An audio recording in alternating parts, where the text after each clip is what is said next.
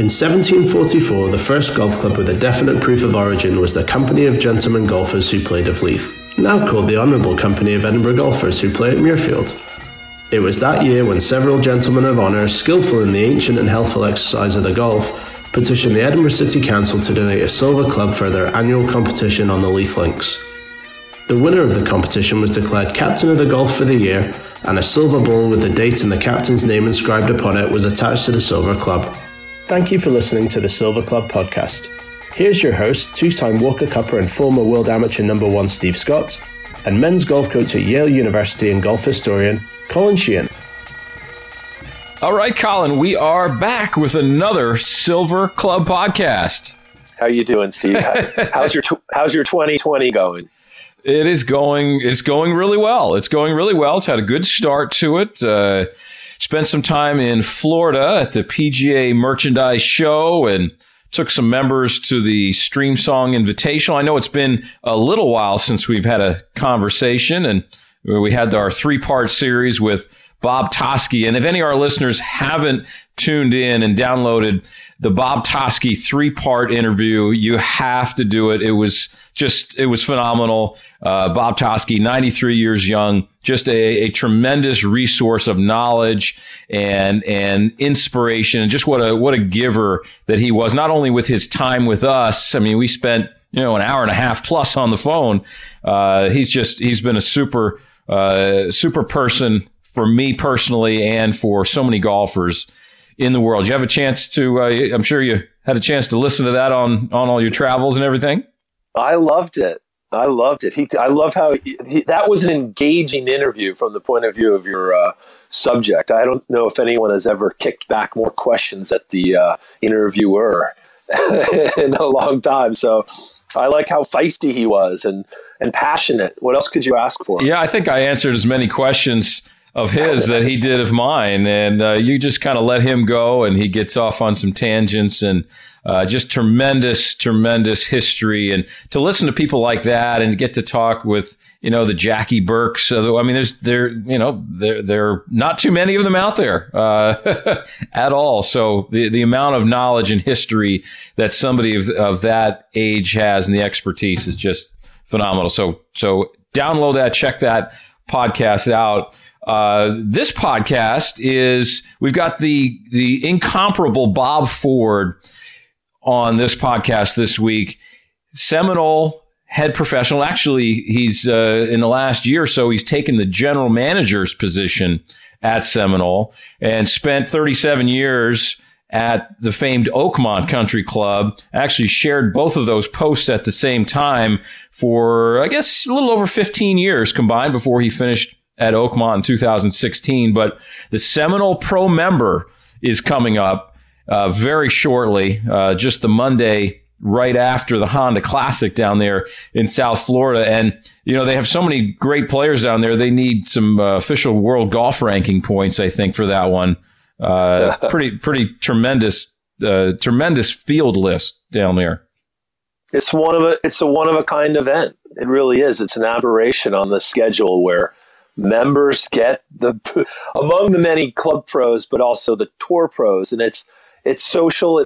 That is about as good a mix of an amateur, pro and amateur event as in a one-day format as any that's ever been organized. Yeah, well, good job to the club for that. Yeah, you said one of your former players, your former captain James Nicholas, who is toiling out there on the Corn Ferry Tour now. He's going to get a chance to play with one of the members out there.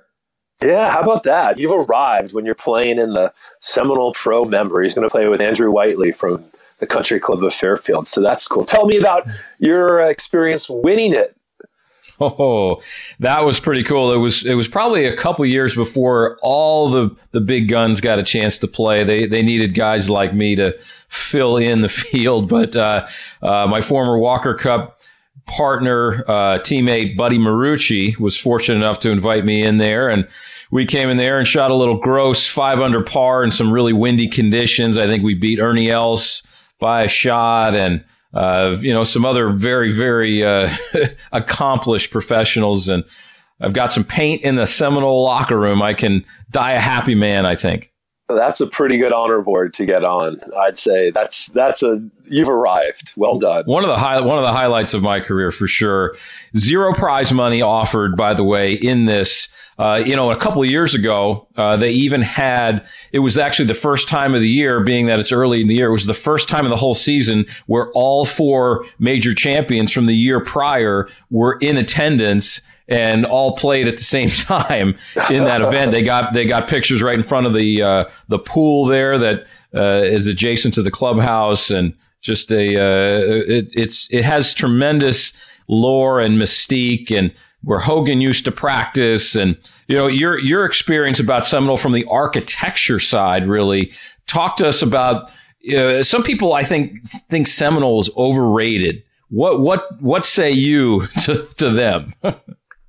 Well, listen, I'd say that Seminole is an aberration for Florida golf. Is it any surprise that it's the most prestigious club? A club's reputation is tethered to the sort of the attraction and prestige of its course, really, more than anything else. And why, and out of nowhere, Seminole is on a seaside plot with a huge elevation ridge running in the back of it and no internal houses. And that sort of simple formula accounts for why that golf course stands head and shoulders above just about anything else in Florida. And really, you can count the number of courses with elevation or contour in southern Florida on one hand, and at least natural elevations. Jupiter Hills would be in there, and then, yep.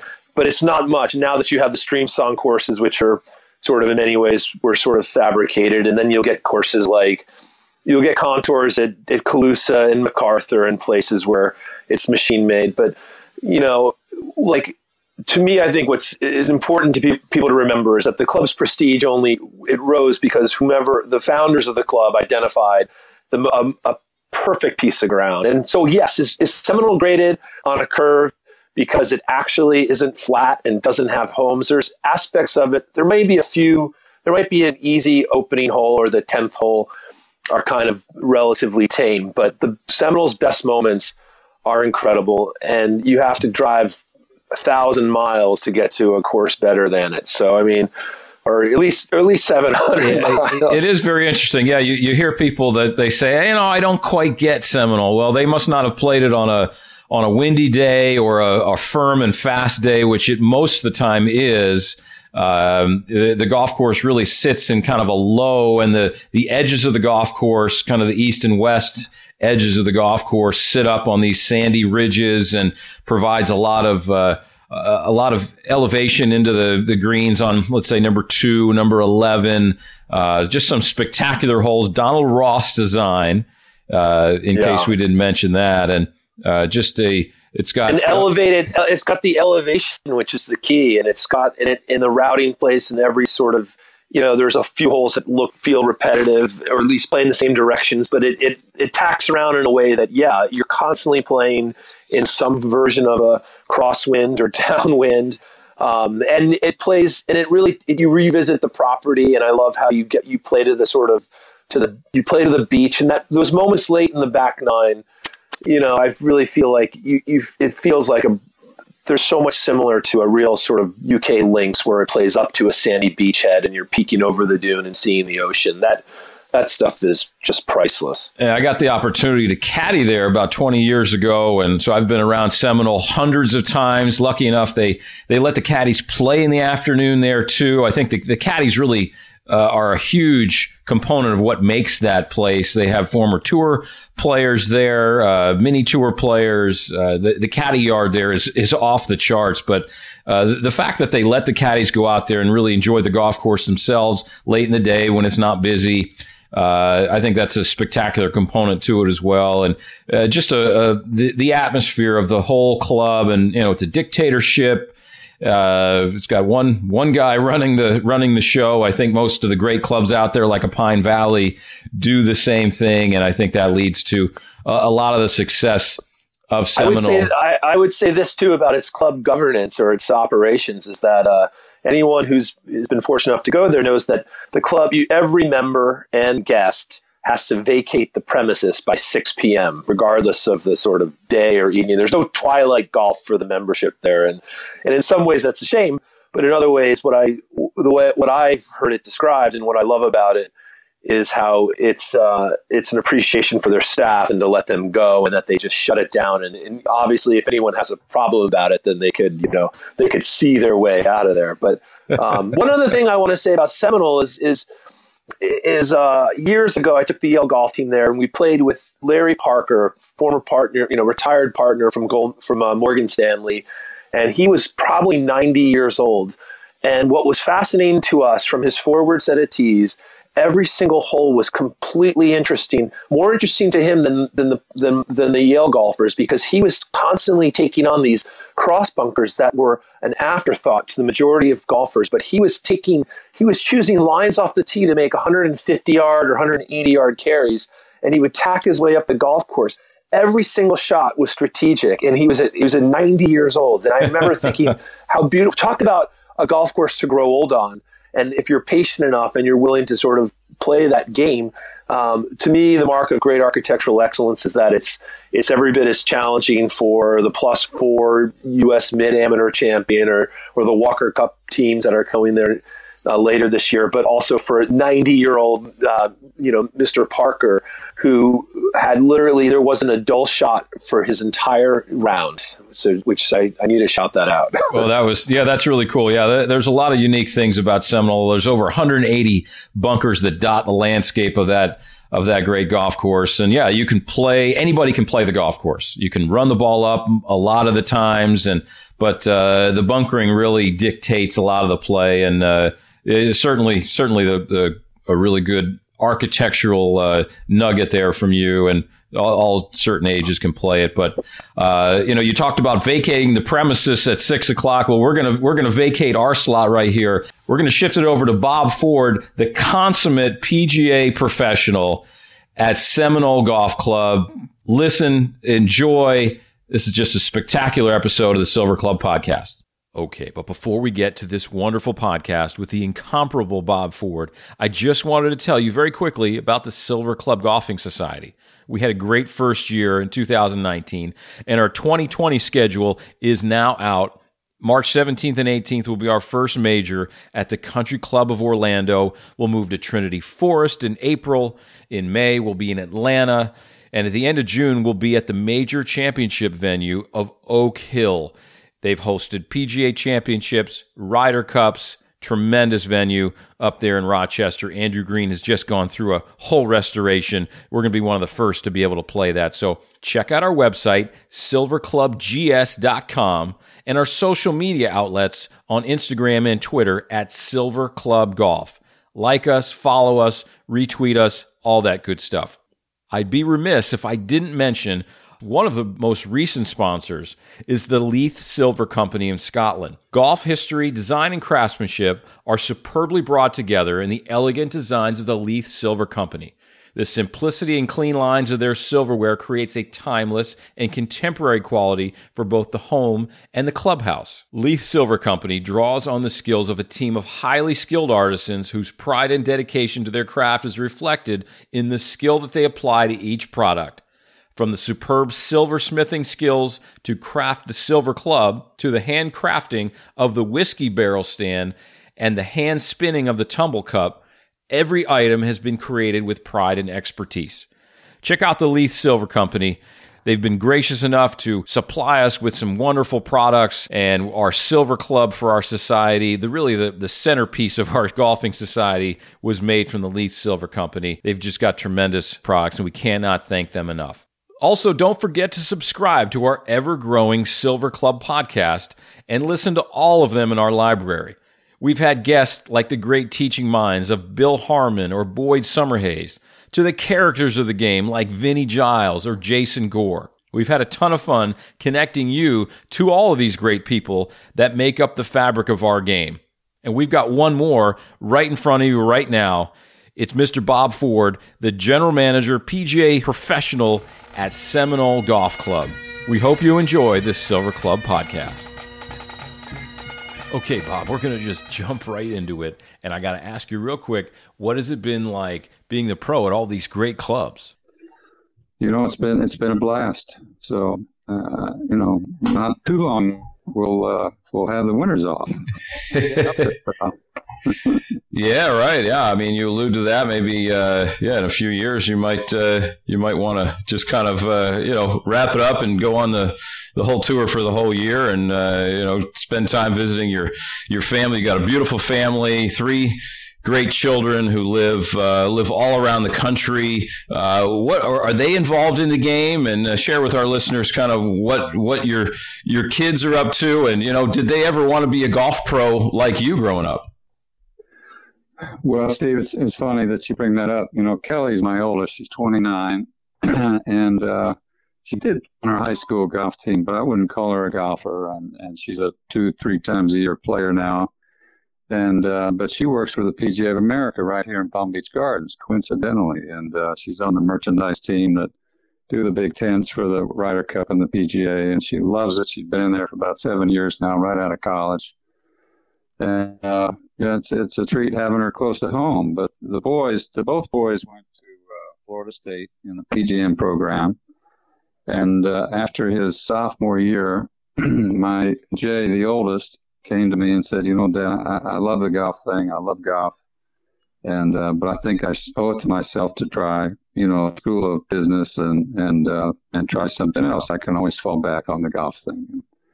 I was like, yeah, I love that. So he did that. He dropped out of the PGM, and the younger boy kind of just, hid in the grapevines and did it without telling me. But I was also happy that he had gotten in the program as well. And, they're both their golf IQ is high. They love golf. They're both probably 4 or 5 handicaps. And, but, they're out in the business world. Jay's up in New York working, in a small startup doing some mortgage business work.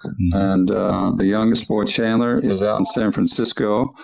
And he was in the insurance business, but he switched to also a startup that pairs software companies with Fortune 500 companies. And he's having a ball. They're both doing great. They both play a lot of golf on their weekends. And obviously it's fun for us to get together.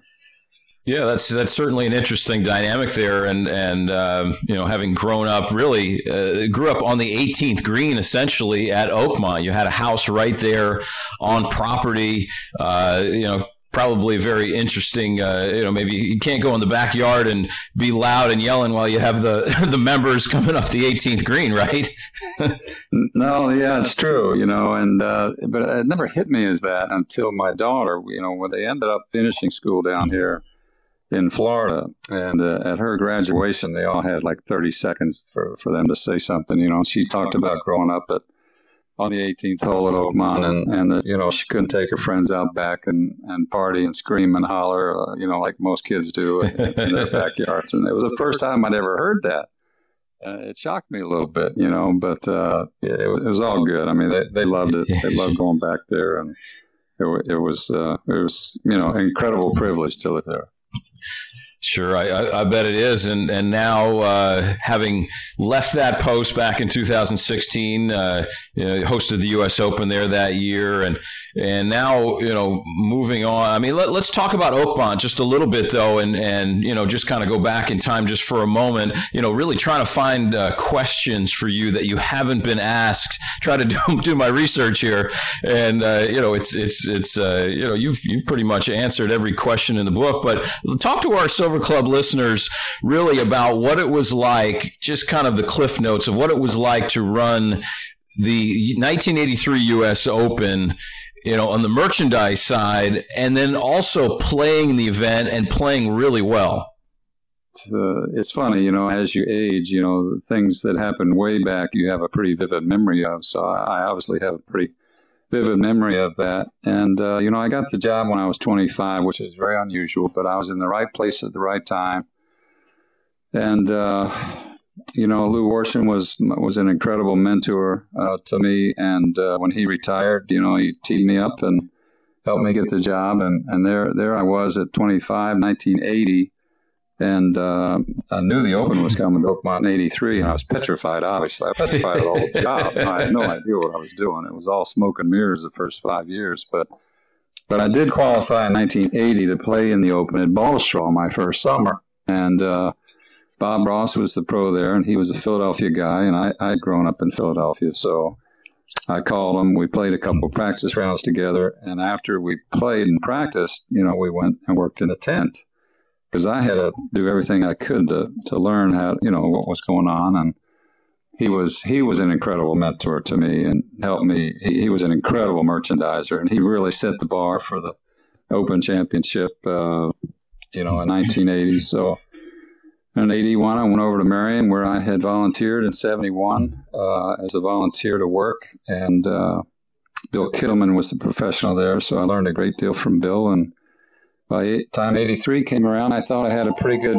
feel for it. I'd gone to Augusta every year and worked with Clickty and Spencer and watching what those guys do. So, you get a feel for it. We had a great team at that time. And, it was pales in comparison, obviously, to what it is today. But, it was a family get-together for me running that show. And lo and behold, I qualified to play, and which was the thrill of my life, to play an Open at your home golf course was, I knew at that time that I would never do anything that resembled, how important that was to my career. But it was, it was fun. I actually got hypnotized because I didn't want to be on the golf course worrying about the other stuff. Right. And, so I got hypnotized. This is kind of a cute story. I'll try to wrap it up, but I got to play practice rounds with Jack and Arnold and Weisskopf and Ed Sneed and Crenshaw and Jay Siegel and Miller Barber, and by the time Thursday came around, I was playing with my buddies Steve Benson and Jim Albus, who were club pros. And by the time that came around, I wasn't nervous anymore because I'd already played with my heroes, Right. So I ended up making the cut and playing nicely, and that was just the thrill of my life. But the hypnosis thing, as the summer went on, State Open and Club Pro things that were important to me, kept getting hypnotized, kept playing well. And the one time, right in front of the State Open, I called this gal and said, well, I didn't get to say anything. I got her voicemail, and it said, she said, I'm on vacation for 2 weeks in Hilton, and if you need me, call me. Well, we didn't do this over the telephone. I had to go see her. So I sat down on the bench and hung up the phone. I started sweating, broke out in a cold sweat. I was like, oh, my God, I can't play with this girl. And at that point, I cut ties. I said, you know what, I'm done. I can't do this anymore. I got to figure this out on my own. So Interesting. Yeah, I broke away from her, but I honestly, God, probably the only time I've ever broken out in a cold sweat. Yeah, you played amazingly that year, tied for 26th, and for somebody to do that nowadays would just be pretty astronomical. But to qualify for that Open, though, I mean, you didn't just get an automatic invite; you had to qualify for that. Is that correct? Yeah, they always exempt the host professional from the local qualifier and exempt you into the sectional. So I got to go right to the sectional, and I mean, I was out in Ohio, it was a couple hours away, so you can imagine the drive home, the elation that I felt qualifying. It was you've done it. You and I played together in '96 in the Open. So yeah, we sure did. You were probably exempt as a finalist in the amateur, but you've qualified. No, I qualified for it as well. But I'm just thinking, I'm putting myself in your shoes back then. You're this new professional there. You'd love to obviously play in the event and show off to your members, and the pressure that would accompany that, and being able to just pull the trigger that day. Just it had to be. It had to be very, very difficult to overcome, but I guess your the hypnosis and everything you went through got your brain in a right point to allow you to do that.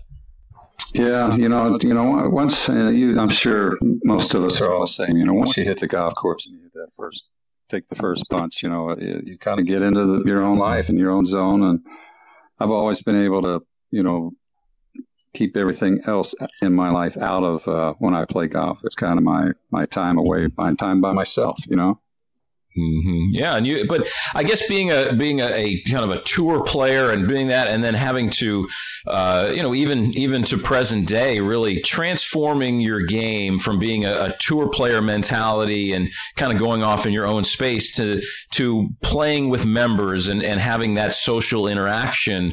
Did you feel like you had to change your game over time to make your game happen, on the club level as opposed to the tournament level? Steve, no, thank goodness for me, and I'm sure the longevity of my career is from this. And I just love to play golf. And I love to play golf with kids, with women, with the members, with tour players, with you. I just love to play. And, when you have that passion to play, you can overcome a lot of things. So it really came easy to me. I was a pretty natural player. I don't have a complicated game or swing.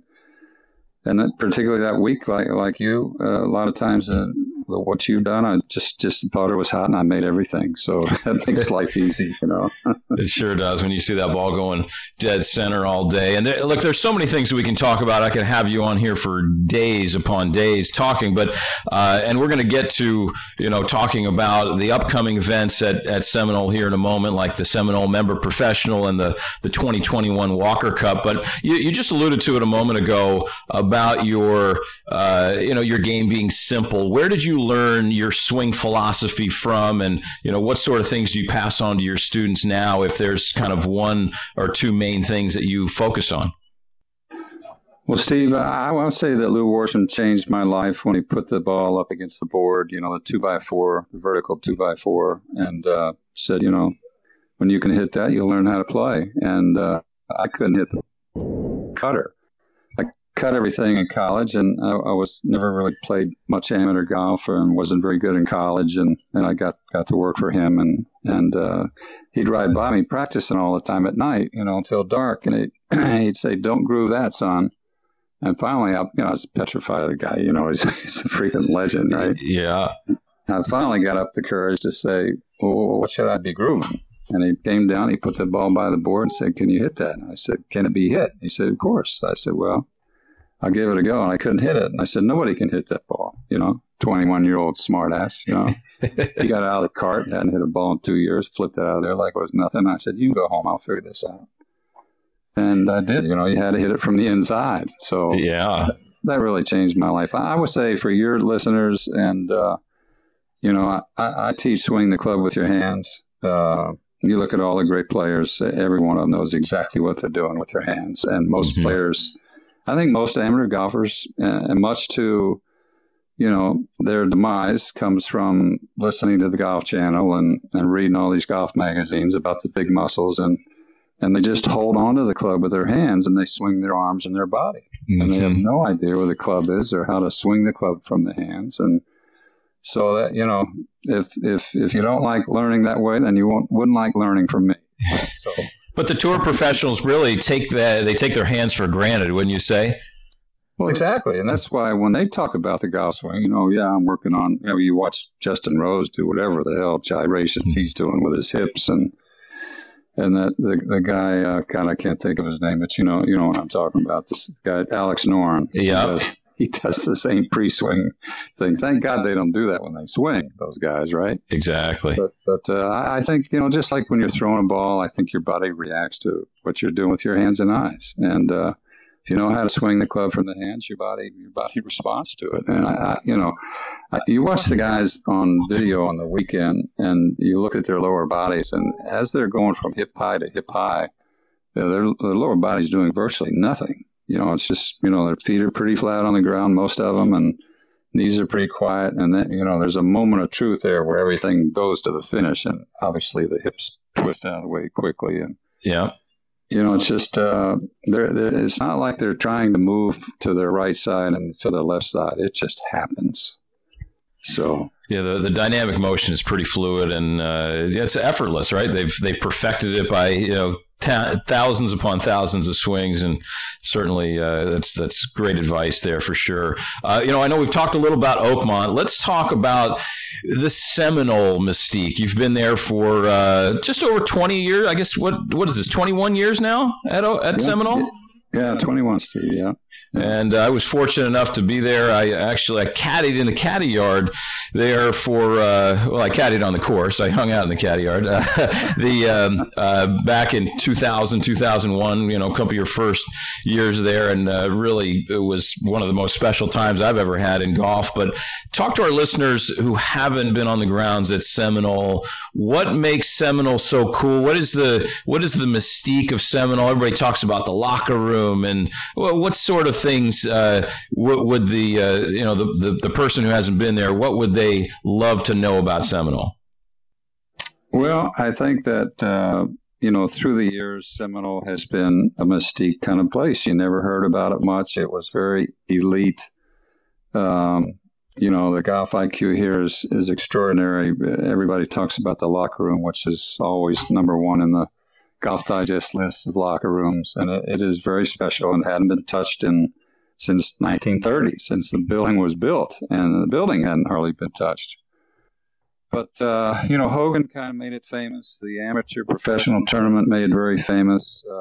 Everybody wanted to come down and play Seminole Donald Ross golf course. That's really extraordinary. As you know, it's a neat golf course. But, what makes all clubs special are the members and the culture of the members. And, thank goodness the culture here is run by one man and it's not run by committee. Because as you know, committees, I don't need to tell you more about committees. You can tell by my voice what I think of committees. But, you get a guy that runs the place and, we play from 3 hours to 3.5 hours in a foursome game, and the members play together here. And we've worked hard at that to make the members play together, and now they love it. And so I'd say the golf IQ, the enjoyment the members get out of being together. They're extraordinary people in their own fields of life.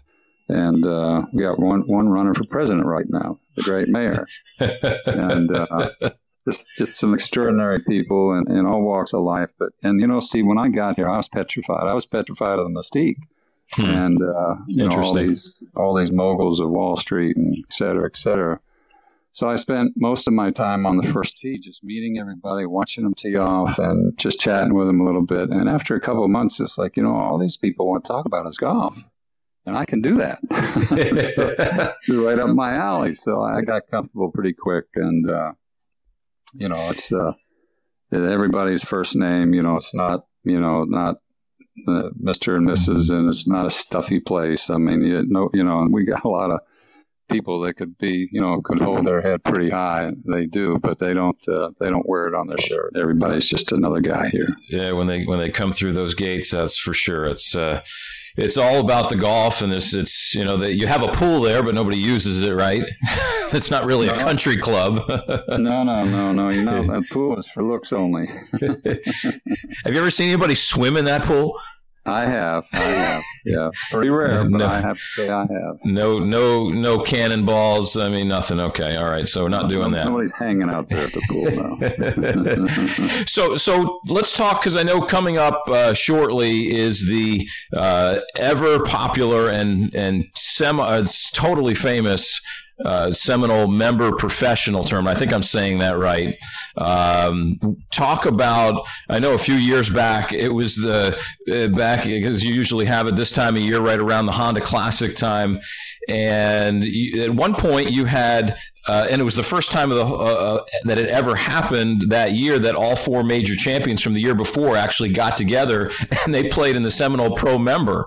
Talk about this event and how it's grown over the years, and it's probably the toughest ticket in golf. Well, I don't know about that, Steve, but we tease it. It's the first major of the year, and Davis Love kind of coined that. I don't think Davis has ever missed a year. And, it started out, I inherited a Pro 3M here that was, it was okay, but I had to corral 60 members to play and put up some money and then invite 20 of my pals down and play. And I'd get phone calls from other guys, how come I didn't get invited, Bob? And, finally I went to my prez, Timmy Neer, and said, how about if we change the format here and we have the member invite his or her, well, no, at that time we didn't have the gal members, but invite his professional down. And he said, it's a great idea. And a couple weeks later, he turns in his entry form with Arnold Palmer.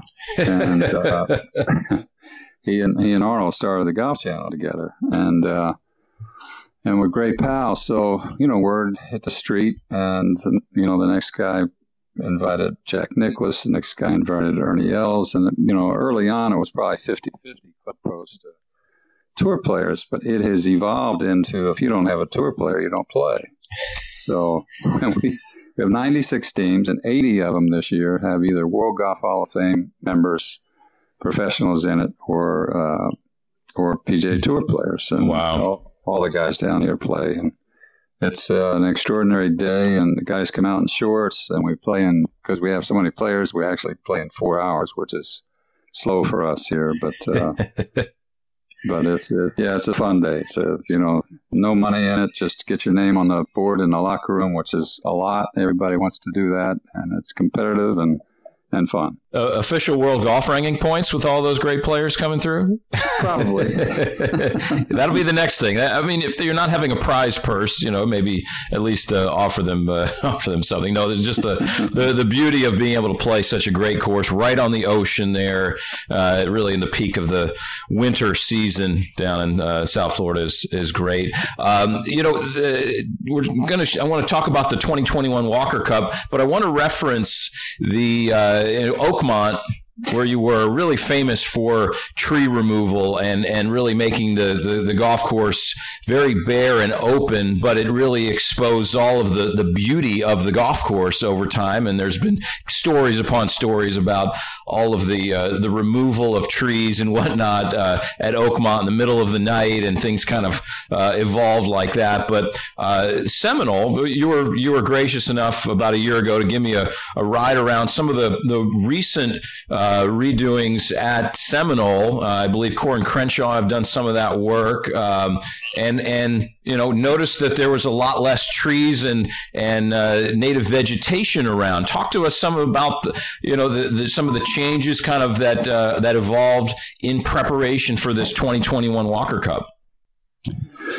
Well, Steve, yeah, Jimmy Dunn is our czar now, and he hired Cor Crenshaw to come in. They gave us a 3-year plan, and we're beyond that now, but they took out gobs and gobs and gobs and gobs of vegetation that was, growing through all the dunes, all the sandy areas, and we took out 1,000 trees, and we didn't take them all out like we did at Oakmont, but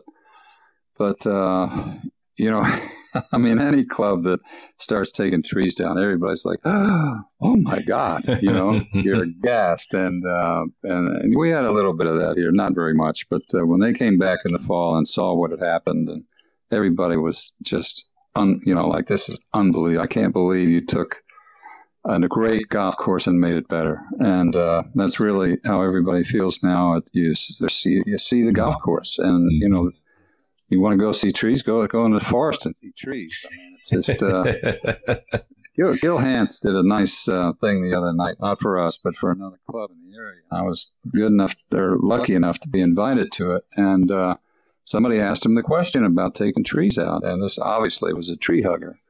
And Gil was just he's terrific in crowds and with people, and had a terrific answer. And at the end of the day, he said, it's either grass or trees, guys, and trees are beautiful. Not many of them on golf courses, and all the trees that we've taken down through my projects, nobody has missed one of them. So I think people are starting to get the message around the country. I think Oakmont started it all, and it's golf courses are pretty.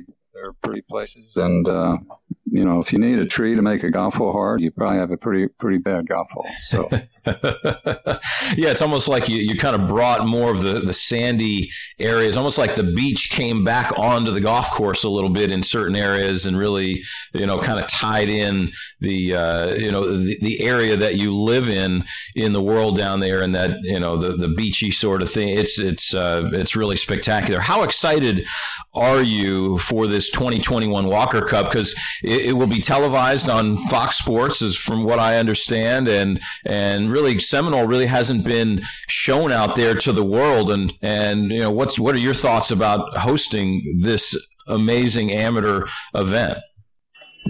Well, Steve, all of us are unbelievably excited to do this, and the competition's great, but for the world to get to see Seminole finally, it's just going to be extraordinary. And as you know, you'll probably be part of the telecast team, but Fox does a great job. Mark Loomis is a member here and does, he runs Fox Golf Sports and does a great job. So we're incredibly excited to host such a prestigious event for the USGA. We've never hosted anything here at Seminole, so this is really a step into jumping in the deep end here. But the golf course is ready for it.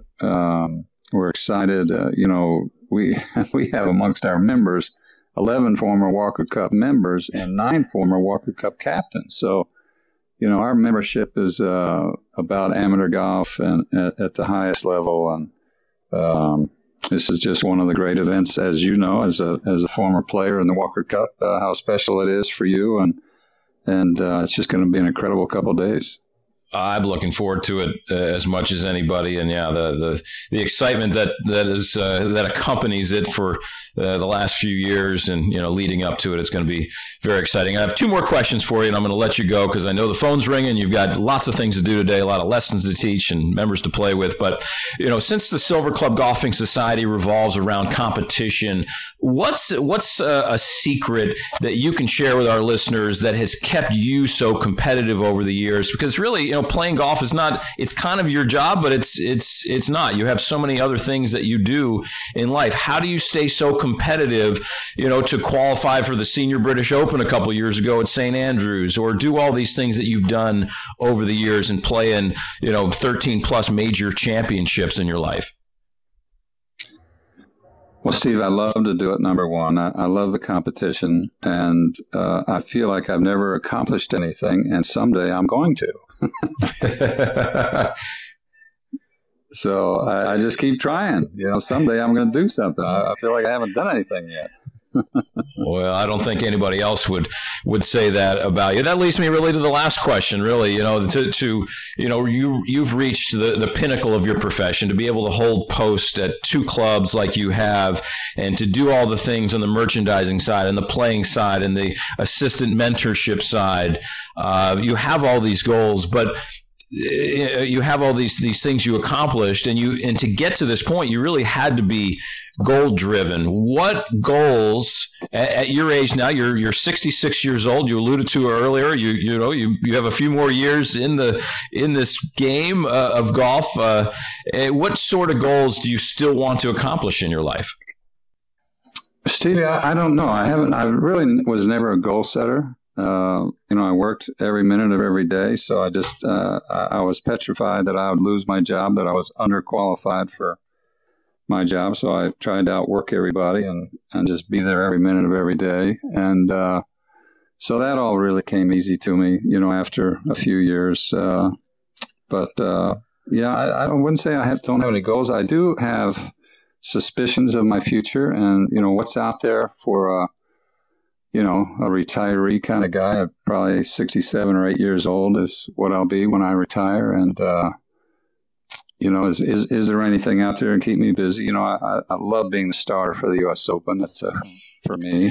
And in 21, my college roommate and I are going to co-chair the U.S. Amateur at Oakmont in August. So we're going to do the Walker Cup in May, then the Amateur in August. So that'll be a hoot. So we go around to the amateurs and try to learn everything we can with that. And, something will pop. I kind of think something will pop up. I don't know quite what it is, but I'm available. Yeah, I know you've done some radio work on Sirius XM. You've done some, we've seen you on Fox Sports before. And so I imagine that somebody will be knocking on your door if they already haven't. But look, Mr. Bob Ford, thank you so much for sharing your insight and your thoughts and knowledge of this great game that we all love on the Silver Club podcast today. And just can't thank you enough for everything you've done for me personally and the game game in general. And we're going to see a lot more Bob Ford out there in the very near future. Thanks so much. Well, I appreciate it, Steve. You know, I'm proud of you and I appreciate you having me on, pal. Thank you so much. See you.